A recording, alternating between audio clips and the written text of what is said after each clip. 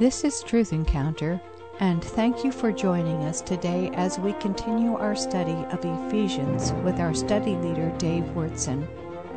We usually don't think of going to Ephesians chapter 4, verses 7 through 12 for the Christmas story, but let's take another look. Did you know that there's wars in Toyland? Walmart and Super Target have declared war because Walmart and Super Target say if you come in, you'll probably buy dog biscuits for your dog, you'll probably buy a bunch of groceries, maybe a turkey for Christmas morning, and they'll cover the cost, and they want to get more of that toy market. It struck me, here we're supposed to be celebrating the birthday of the Prince of Peace, and the whole society in the toy industry is at war. But it got me to thinking about war and Christmas. It's supposed to be peace and Christmas, and yet the toys industry is war and Christmas. But as I opened up to Ephesians 4, which is not my usual place to get the Christmas story, I found out that the Apostle Paul talks about some Christmas themes in Ephesians 4. He talks, first of all, about Jesus' descent from heaven to this earth, which is the Christmas story. And we want to talk about that today. He also talks about a major theme of Christmas. We think about receiving gifts. And usually when you have a birthday, you receive gifts. Only at Christmas, since I've been a little kid, we get the gifts. But you know, it's not so unbiblical for you to receive gifts, because Jesus is such a great Savior that when you go to His birthday party, you find out that yes, you need to give gifts of praise to Him and gifts of service to Him. But interesting enough, our Savior is so generous and so gracious that on His birthday, He gives gifts to you. The very first thing I want you to see today in Ephesians chapter 4 is that every single one of you have received a Christmas gift because Jesus has descended, and then because He's done something in His time on earth, and then because He's ascended to heaven, He's poured out gifts upon every one of you. You might be sitting there feeling like, man, you know, I can't do anything in the body of Christ, and what does Jesus need me for? And I think about my life, and I haven't done anything for Jesus. And if you're thinking like that, I want you to listen real carefully today, because we desperately need you. We need every single one of you to play your part. Some of you put your horn down, you put your flute down, you put your clarinet down, you put your sax down.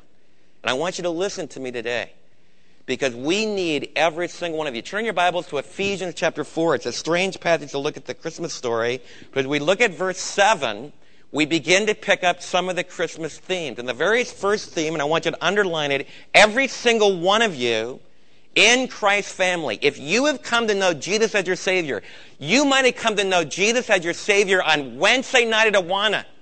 You might have received Jesus last Sunday. There was a prisoner that received Jesus yesterday at the Bill Glass Crusade. You know, as soon as they received Jesus, you know what happened? God's Holy Spirit came to live in their life. He created a new person, and He gave them a gift. You say, Dave, how do you know that? Look what it says. It says, but to each one of us, how many of us? Tim Wallace received a gift. He's the only one that received a gift. He received a gift to go to Dallas Seminary to learn how to work with teenagers, and Tim Wallace received a gift, but all the rest of you are out of it. Right? Is that what you read? No, it doesn't say that. It doesn't say, that just Dave Wurtson received a gift. How many of us received a gift? All of us. Each one of us. Everyone say that together. Each one of us. Say it again. Each one of us. Are you part of the each one of us? Yes. Every single one of you that's received Christ into your heart are one of those each one of us. It says to each one of us, grace. And the word grace is the word for gift. Paul uses the word that is the word for grace. And in this context, we could say each one of us has received a gracious gift. Grace was given to us as Christ apportioned it. What Paul is saying is that every one of you have been graced. And in this context, he's using the idea of grace to say, oh yeah, I've been received forgiveness of my sins, and that's part of His grace. And that's true. You've received your position in Christ. You become a son or daughter of God. That's Christ's grace to you. We learn in Ephesians 2, for by grace are you saved through faith, and that not of yourselves. So your whole salvation is a grace. But do you ever stop and think of it? What I'm doing right now is a grace. Some of you say, well, man, I could never do what you do. Like, how do you ever get up there and teach us and remember what you're going to say? And how do you come up with illustrations and everything? And you can say, wow, I could never do that. Well, some of you could. Because some of you are going to find out that you've been graced with a gift that I have. And where does all that come from? I'm standing before you today not because of my effort, not because of my performance, not because of anything that I've done, not because of my training, but I'm standing before you because of grace. Amen? Do you understand that? You know what that means? Every one of you have received a grace from the Lord. And you know what grace means? Grace means that you receive it totally undeserved. I didn't choose to be a teacher. You see, I didn't say, well, man, I want to be a teacher in the body of Christ, and that's what I choose to be, and I'm going to work hard, and I'm going to study hard. And sure, I've done all those things, but you know what? If the Holy Spirit hadn't graced me, it's over. And some of you have been raised in church traditions where what I do this morning is the way you really serve the Lord. Some of you were little boys in your tradition, and you felt the call of God. You were called into ministry, and you felt the call to ministry was to do what I do. But you found out that when you tried to speak publicly, just nothing happened. No ideas came. People didn't respond to you. In fact, you were just boring in your speech class in your 9th grade year, and yet you found out, man, you could work on diesel trucks like nobody's business. Man, you got excited about working on diesel engines. You wanted to learn everything there was to know about it. And so you put your call to ministry to the side because you weren't graced with a mouth gift. So you feel that you're not graced in the kingdom of God. And so now you feel like, I'm not really serving the Lord. I want you to know that every single one of you is a unique person with unique talents and unique gifts. And you've been given by Jesus grace. And that grace equals a gift or gifts that he wants you to use to help the body of Christ grow strong. And if you drop out, that particular element becomes weak in the body of Christ. The very first thing I want you to nail down, every single one of us in this room have been graced with a ministry gift. And the word ministry means to serve. It doesn't mean to do what I do professionally. I'm a professional reverend. I hate even that thinking because it's so far away. The Apostle Paul is speaking in a day before there were reverends, before there were ordinations, before there were seminaries. And he's telling every single one of you as a child of God that you have been graced. You have received a gift. And that should start spinning some wheels. What is my gift? What has the Lord given me an ability to do? And I'm going to talk to you about how you can kind of discover that. But the first thing we nail down at this Christmas season is as you think about Jesus and celebrating his birthday, Jesus doesn't have any of his children that when his family gets done opening up the Christmas gifts, you're left behind. And some of you had the idea that everybody under the Christmas tree, there was a gift for everybody, but you got left out. And that's not true. Jesus doesn't forget one of his children. Every single one of you have received gifts. You say, well, Dave, when did this happen? Well, it happened. How did this happen? And Paul does a really strange thing. He bases this idea of Jesus gracing us with a gift and apportioning them out according to his will. That's his idea, that he's like a great giver and he's the one that's handing them out, not Santa Claus, but Jesus is handing out to every one of us his gift. Paul bases this in an Old Testament passage. Look at the word. He says, when he ascended on high, he led captives in his train, and he gave gifts to men. Now, this is a quote from Psalm 68. And some of you, if someone's really sharp, they'll say, you think there's errors in the Bible? And some of you say, oh, absolutely not. There's no errors in the Bible. Well, if you look at this verse, it looks like there's an error in the Bible. For example, I'm going to play Jewish rabbi for a minute, okay? I'm a Jewish rabbi, and the Apostle Paul is quoting here from Psalm 68, and let's turn back there to Psalm 68. And as we look at this psalm in its original context, we find out that the Apostle Paul has done some really weird things with this verse in Psalm 68. Because it looks like in Ephesians, when Paul talks about it, it looks like when he, Jesus, ascended on high, he led captives in his train. It's the idea that Jesus has conquered a great enemy. and he has given gifts to men. They're going to reach out to us. But when we open up to the psalm, things are reversed. In fact, as this psalm begins, we find out that it's talking about the Lord God. The Lord God of the Old Testament. And what it pictures him on Mount Sinai. And in Psalm 68, God comes down off of Mount Sinai, and he marches up with Israel into the Holy Land. And he defeats the Canaanites. He defeats his enemies. He defeats those that are camped all around him. For example, you look at verse 12, it talks about kings and armies flee in haste. In camps, men divide the plunder. You talk about in verse 14, it says, when the Almighty scattered the kings, it was like a snow falling on Zebulun. It says in this psalm, in verse 22, the Lord says, I will bring them from Bashan. I will bring them from the depth of the sea, that you may plunge their feet in the blood of your foes, while the tongues of your dogs have their share. Good night. What is it talking about? Well, the picture here is like this violent warfare. And the Old Testament context is that the Lord has come down like he met Moses on Mount Sinai. Moses came down off the mountain. He marched with the armies of Israel, and under Joshua, they went into the land, and they conquered the Canaanites. That the Lord had given 400 years for the Canaanites to turn away from their sin. And now the Lord is saying, as the judge of all the earth, I'm going to use my physical earthly people to conquer these enemies that are cursing me, that are worshiping immorality, that are doing a lot of violent things.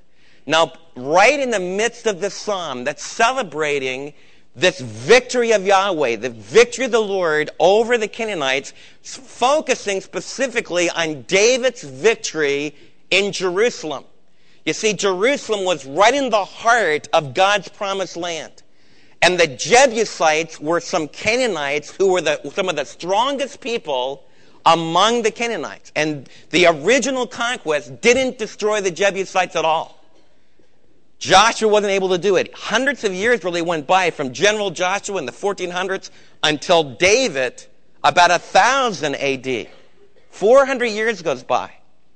And the children of Israel still haven't taken Zion, which is going to be the capital where the Lord chooses to place his name. You with me?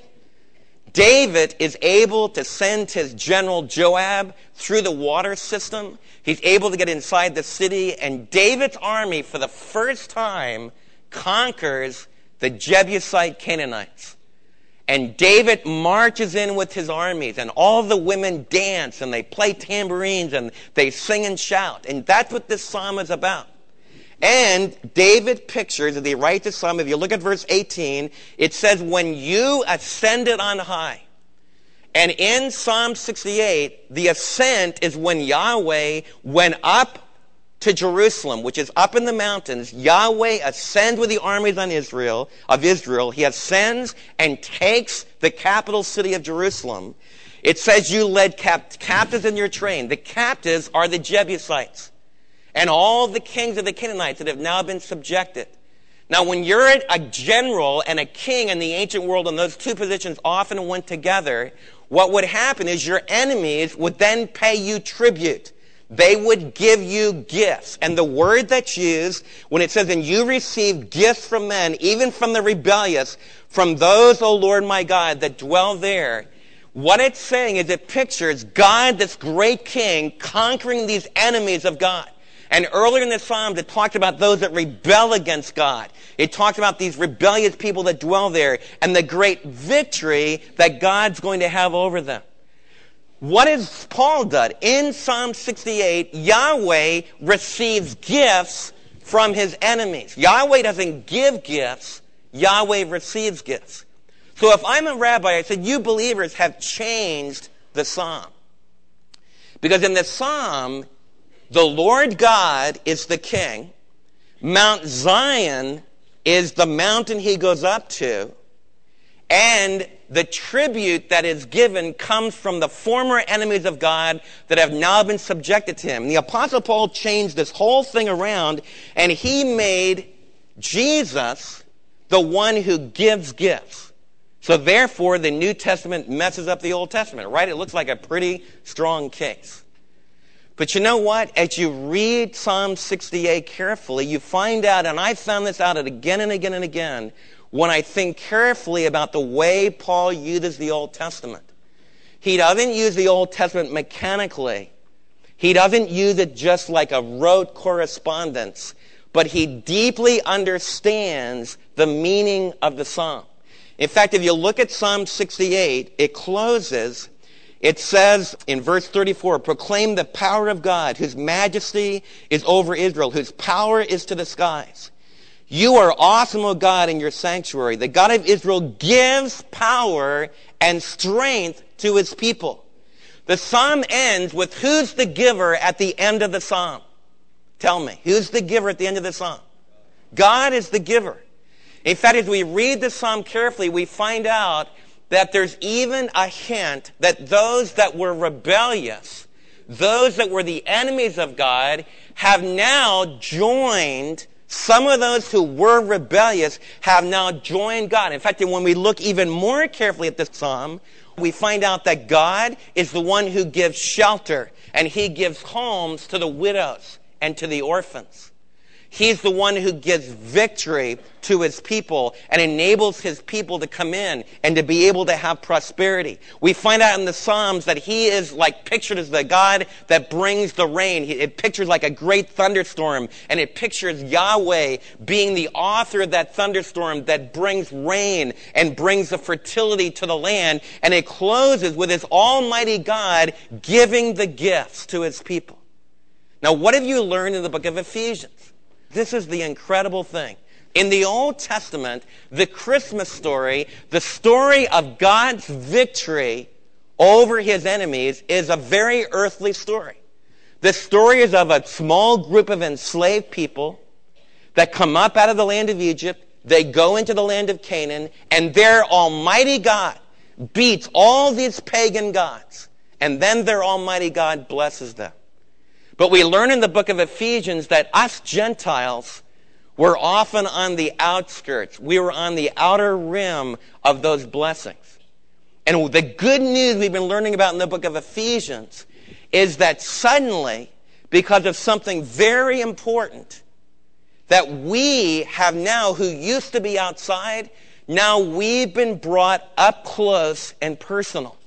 What the Apostle Paul says is that the Old Testament story of God's victory over his enemies was only a symbol. It was only a picture of a much greater victory that the Messiah that God's going to send is going to have. You say, Dave, where'd you get that from? Look what Paul does in the next verse. He says in verse 9, he begins to interpret for us Psalm 68 and the verse that he quotes. He says, what does he ascended mean? What do I mean when I talk about the one that's ascending? He says, first of all, it means that whoever I'm talking about descended to the lower parts of the earth. Now, stick with me because this is where there's all kinds of strange interpretations. This is where we get in the Apostles' Creed, he descended into Sheol. Very quickly, in the 2nd and 3rd centuries, there began to be a doctrine that Jesus, when he was crucified, descended into hell. In fact, in the Middle Ages, they even start developing all kinds of folklore about how Satan beat him and the fighting with the demons and all this kind of strange stuff about Jesus descending into hell. And somehow Jesus vanquishes the enemies of hell. God allows his son to be captured by Satan for a while. And then in some of the elaborate theories, Jesus pays off through his death. He pays a ransom to Satan. And Satan therefore had to set him free and all kind of stuff like that. And that's why in the Apostles' Creed, sometimes we read, he descended to Sheol, and there's a lot of confusion about that. And you say, well, Dave, how do you know what it means when it says he descended in the lower parts of the earth? When we carefully look at this phrase, the idea here of the lower parts of the earth is the grave. It doesn't mean Hades. In fact, the Bible, like Jesus, talks a lot about Hades, talks a lot about hell. And there's words that are used. And the Apostle Paul wanted to say he descended into Hades, he descended to hell. He could have just said that. But he didn't say that. He said he descended into the lower part of the earth. One, it's a picture of Jesus' incarnation. One of the things I want all of you dads to teach your kids, Jesus wasn't just a great prophet. You see, Moses was born of his mother and father, and he had to be protected from the Pharaoh and the bulrushes and all that kind of stuff with the ark. But you know what? Moses didn't exist before he was born into his precious home. But you know what? It says Jesus descended. You know what that means is the Bible's very clear, and you can reject it, but the Bible's very clear that Jesus lived in heaven, high above the present universe. And he descended to this earth. That's what the incarnation is. When Jesus was born of the Virgin Mary, he didn't come into existence. He has always been, forever and ever and ever, the second person of the Trinity.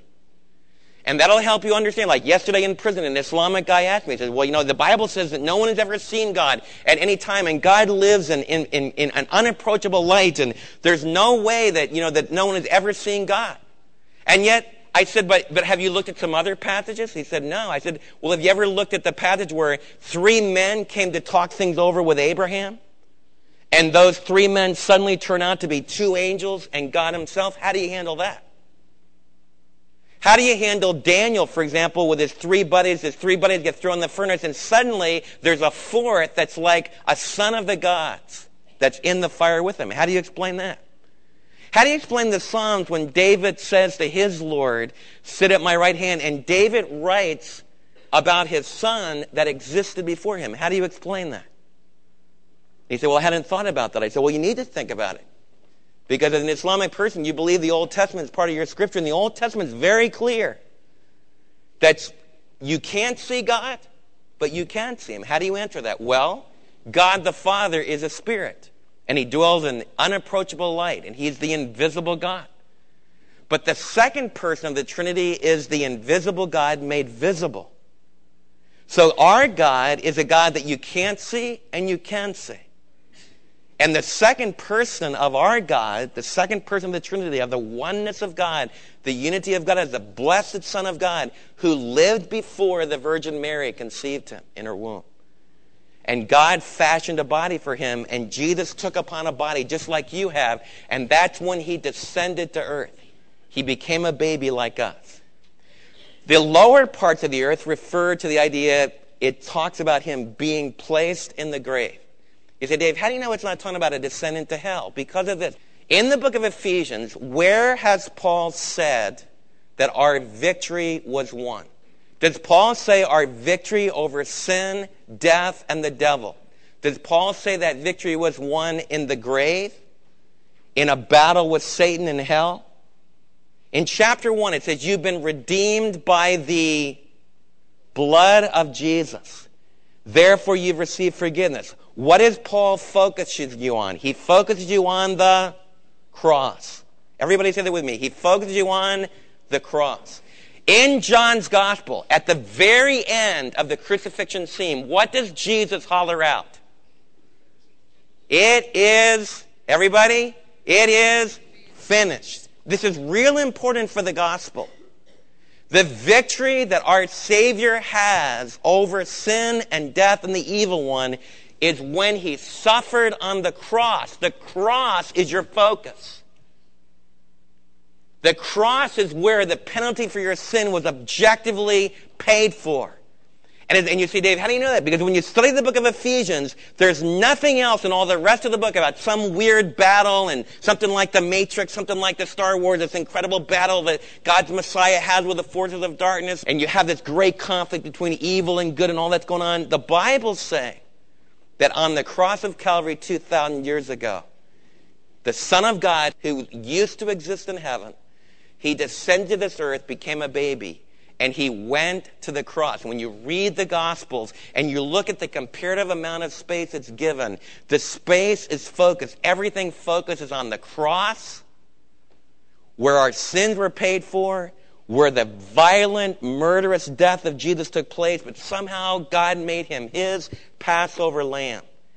And that's objectively where the victory was given over Satan.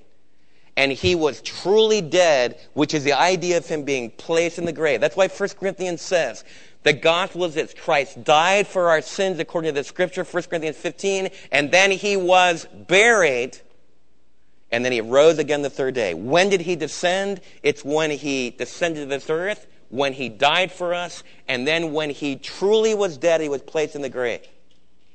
But it doesn't end there. What does it mean that he descended into the grave, the lower part of the earth? It also means that he ascended. Look what it said. It said, what does it mean that he ascended? Mean except that he also descended to the lower part of the earth? He who descended into the grave, you might say, is the very one who ascended higher than all the heavens in order to fill the whole earth. Now, this is really important. That's why I'm camping out here. Because that totally contradicts a ton of popular thinking about Jesus these days. The common thing is there's a lot of different prophets, and Jesus is one of the prophets. And my Islamic friend that I talked about yesterday wanted to say, well, David, I respect you. You follow Prophet Jesus. I follow Prophet Muhammad. I said, there's elements of truth in that. As I look at the Gospels, Jesus is a prophet. He's a greater prophet than even John the Baptist, who was the greatest of the Old Testament prophets. So one of the ways you can look at Jesus, he was a prophet. There's no problem there. But you know what? He was more than a prophet. This is really important because you need to know who you're following. Notice it says he descended, but he also ascended. Where did Jesus ascend? This is very important for your eternal salvation. He ascended to the right hand of the throne of God. Muhammad is not pictured as ascending to the right hand. So if you're Islamic or if you're from that background, then if I ask you the question, what's going to happen to you when you die? You think that you're going to say, I followed the Prophet Muhammad. I did what the Prophet Muhammad wanted to do. Well, you need to ask yourself really honestly, what does the Quran even teach about Muhammad and his position in the universe? And then what does the Bible teach about Jesus' position in the universe? And you're going to find out that they're not just agreeing with each other. This is the great conflict. If you're from a Jewish background, if you're Orthodox Jew, you're going to hold, I follow Moses, I try to keep his laws. So what you're telling me is when you die, you're going to stand before Yahweh. You won't be able to see him because he's the great invisible God, but he'll evaluate your life and he'll say, well, if you obeyed the Torah, if you kept the tenets of Judaism, then somehow you're going to be there. So what you're holding is you don't have any intermediary. You don't have anyone. You're just trusting in your own good works. That's the way all religion is. Now, this is what the Scripture's saying. The moment you die, you're going to be face to face with the Son of God. And he's either your Savior, who's at the right hand of God, which means he has the authority, he has the power, he has the might. The New Testament's claiming that this Son of God that used to live with the Father did come to this earth, did pay the penalty for our sin, was put in the lower part of the earth, was put into the grave. He rose again from the dead. And that's why I trust him. And that's why Paul wants you to trust him, because as he ascended to heaven, he's now in the position of power in the universe. So what does it mean if you've trusted in Jesus? When you pray to Jesus, when you cry out for Jesus to help you, he has the authority, he has the power to meet all of your needs. He has the power to bless your life. He has the power to bless his church. Because he is in the position of power and authority. And it's a great, great conflict. And this Savior that's at the right hand of God doesn't tell us today that we should grab a sword. He doesn't tell us that we should fight physically. But he says that we fight with the armament of the Spirit. That's what Paul wants us to understand. And Paul goes on and develops, when Jesus ascended to heaven, he didn't just sit there and wait, but he poured out gifts upon you. That's his next statement. Look what he says. He says, when Jesus ascended to heaven, in order to fill all the universe, and the idea there is that Jesus is the epitome of the universe, that Jesus is the ruler of the universe, that he is the one that completes all of God's creation because he's also the creator. There's all that idea. When you look at a thunderstorm, that thunderstorm is pointing you to Jesus and his grandeur. When you look at the vastness of the ocean, it's pointing you to the grandeur of Jesus. He says it was he. Who is the he? It was Jesus that gave gifts to every one of us. But the Apostle Paul in this passage focuses on some gifted leaders, some gifts that relate to very strategic functions in our body and in the body of Christ around the world. He starts out by talking about foundational gifts, and then he moves into some gifts that for all the centuries will be used by the body of Christ. Look what he says. He gave gifts to men. And the four gifts he mentions, he gave the gift of an apostle. He gave some to be prophets, and some to be evangelists, and some to be pastors, and some to be teachers. And some hold that those last things should go together. We'll talk about that in a minute. It says, what are we supposed to do? We're to prepare God's people for works of service so that the body of Christ may be built up until we all reach the unity of the faith. Now stick with me. A whole lot of you have the idea that there are clergy and then there's the rest of you. In our church family, we've seen fit to spring loose some of our gifted members, and we pay them for their services. Like in our church, we call them the church staff. One of the dominant ideas in our culture is that there are professionals.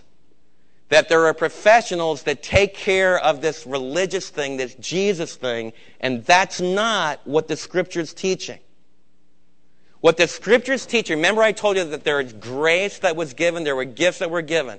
Paul says, first of all, there were some apostles. Now, in the Scripture, there's three kinds of apostles. One, there's an apostle that was an earthly witness to the ministry of Jesus when he was here on earth, his death, his resurrection. Acts chapter 1 tells you about those apostles. They were apostles that actually experienced the physical ministry of Jesus. And they lay a ground. There's 12 of them with Matthias added in chapter 1 of Acts. And they lay this eyewitness, historical witness, authoritative witness to the earthly ministry of Jesus. That's one of the ways that the word apostle, which means a designated sent one, is used in the New Testament. The second way it's used is the apostle Paul. In 1 Corinthians 15, the apostle Paul says he was an apostle that was born late. What it means is the Lord Jesus let the apostle Paul see him as the resurrected Christ. When he was called, when Jesus called him on the Damascus Road, Paul saw a vision of the resurrected Jesus. At the end of 2 Corinthians, when Paul was caught up into the third heaven, he caught a vision of Jesus, just like John the Apostle did in the early chapters of Revelation. Very important. The Apostle Paul, by those revelations, was placed on the same level of foundational authority. Thirdly, there's apostles like Silas, like Barnabas, like Luke, like James, the Lord's half-brother, who are those that are ordained by the Lord, and they're especially gifted to found churches, to build churches, to declare the gospel, to lay the foundation. Now, it's very important for us to understand how they were used in the New Testament, because there was great authority with the early first century apostle. Like the Apostle Paul one time would say, when I get there, the Holy Spirit's going to be upon me. And even if I'm not there, the Holy Spirit's speaking through me, and I might not be present among you, but you need to listen to what I'm saying. There's tremendous authority in the Apostle Paul, because he was an apostle. And today, we have those who claim that apostolic authority. I think we need to be very careful of that, because Ephesians 2 says that it was the apostles and prophets that laid the foundation with Jesus as the chief cornerstone. My personal belief is that the word apostle needs to be kept for that foundational time, that foundational early first century, eyewitnesses to Christ, those who saw the resurrected Jesus, those who became responsible for the gift of this revelation. Now, another function of an apostle was to go across culture like Paul did when he went into Philippi, into Macedonia, and found new churches. Today in the church, there are those that are using the word apostle to be that kind of a person who's gifted by the Spirit, to go into another people group, to go to another area of the country, to go into another segment of our society and found churches, or go into the world. And when they go there, they'll stay for a little while, then they'll move on. And that's a legitimate Holy Spirit given, gifted function. And some of the people today in the body of Christ are using that kind of terminology. As long as we're careful to not give that person the authority of the New Testament, then I don't have any trouble with that. As your pastor teacher, I want to warn you, I think when I call myself the Apostle Dave, there's authority in that. And I think we need to be very careful, because I'm not going to ever call myself that, because this needs to be your authority. And when you build buildings, you don't keep building the foundation over and over again. You build off the foundation, but you don't keep building it. I think the word apostle relates in the Scripture to those that were inspired by the Holy Spirit to give the completed revelation of the New Testament. I think the evangelist is the one, which is the third gift that's given, that down through the church age is constantly proclaiming the gospel, founding churches, training God's people in the good news. And I think it's the evangelist that carries on the ministry of the first century apostle. I think that's how the evangelist is related to the apostle that's really committed in the first century to go and proclaim the gospel and found new churches. Second of all, then the second word is prophet. Now some of you have been taught about spiritual gifts. And the idea of a prophet, you have the idea that a prophet is someone who exhorts. And there's truth in that. A prophet is a foreteller. In our society, we use the word of a prophet. They're usually a little bit brusque person. They're not an oil person. They're a confrontational person. And some of you use that as an excuse. You hurt people. And you say, well, I have the gift of a prophet. And what you do, you're just abrupt. Now listen to me really carefully. Because you say, I have the gift of a prophet. Not all the prophets were abrupt. Jeremiah bawled his eyes out every time he spoke. Just about. He was the weeping prophet. Jonah was a hesitant prophet. He didn't even want to do what he was supposed to do. Ezekiel did really weird things. He made little miniature siege works and all kinds of symbolic things. He did a whole lot of symbolic things. So he's a very different. In other words, there's not a personality in the Old Testament of a prophet. So be very careful. So I want you to be careful. The idea of a prophet in the scripture, what is the one defining thing? He receives or she received power from the Holy Spirit to give revelation. To teach, one, they're able to predict the future. That's part of the gift. Not always the essential part of the gift, but it is. Under the Old Testament idea of a prophet, and the New Testament was founded with Jews, you mention the word prophet, they'd automatically think in terms of predicting.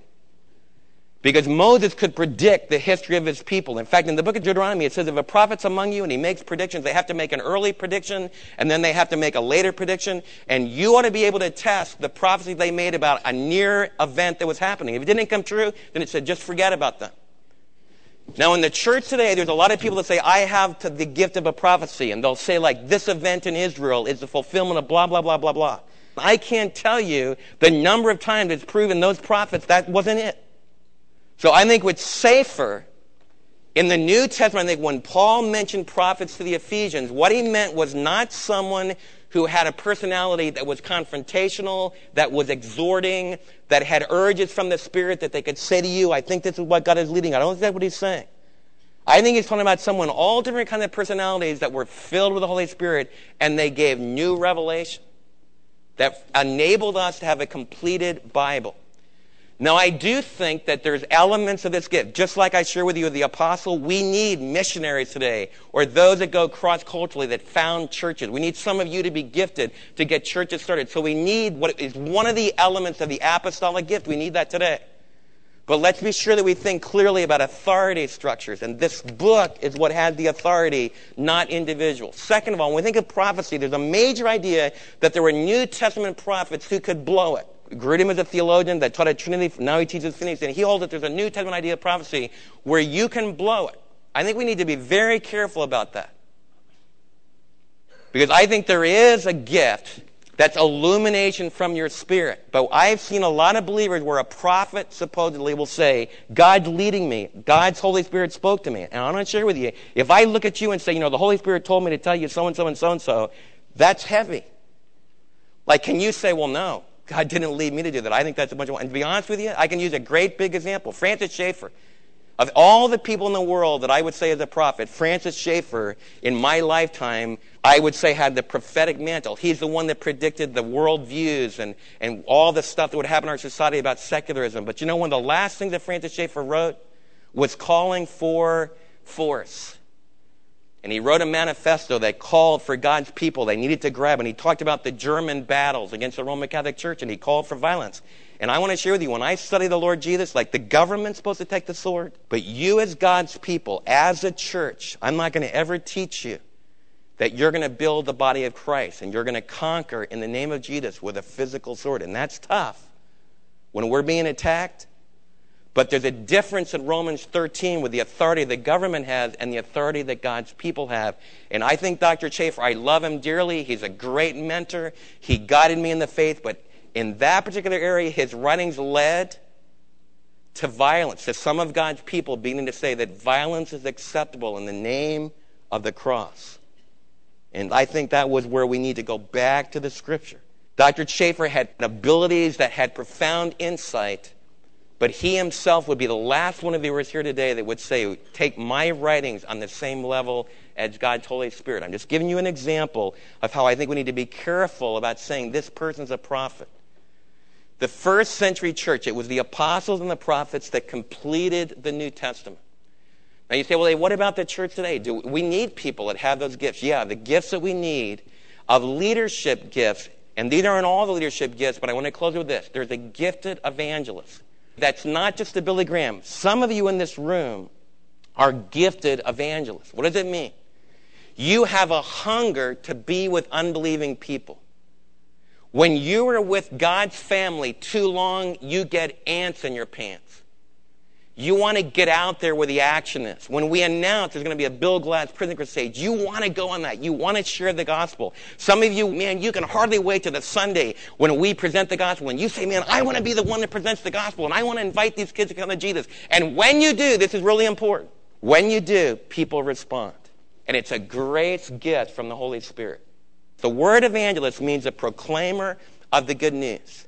As a Bible church, we are top heavy on the teaching gift and not enough on the evangelist gift. And in order for a church family to be balanced, it needs both the evangelist and the pastor-teacher to balance it. I also want to say this. Paul told Timothy to do the work of an evangelist. Don't you say, well, I don't have the gift of an evangelist. I don't have to tell anybody about Christ.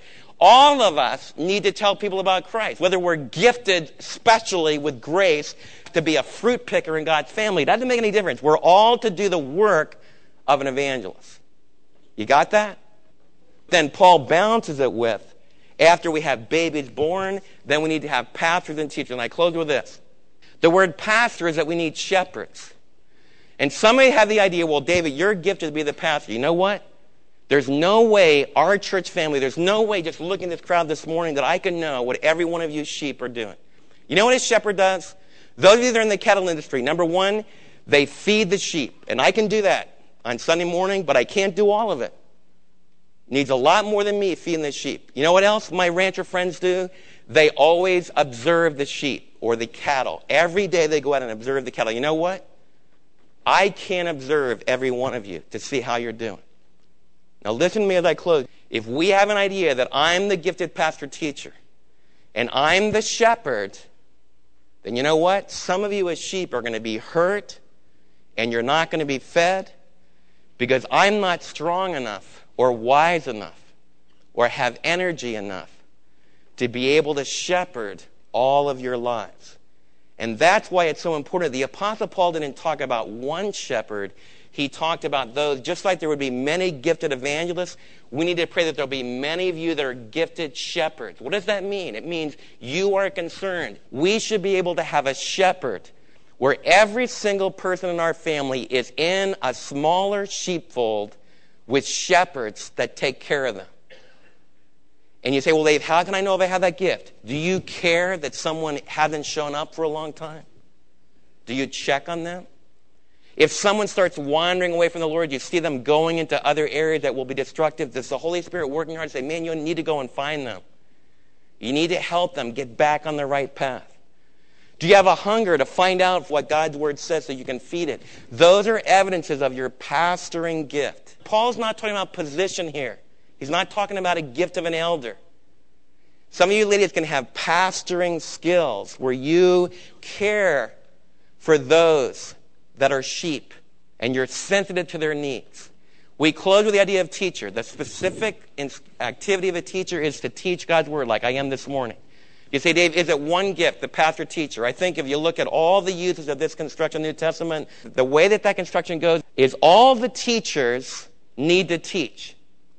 But not all the teachers, the way that construction works is not all the teachers will be pastors. There will be those in the body of Christ that are really gifted to teach God's Word.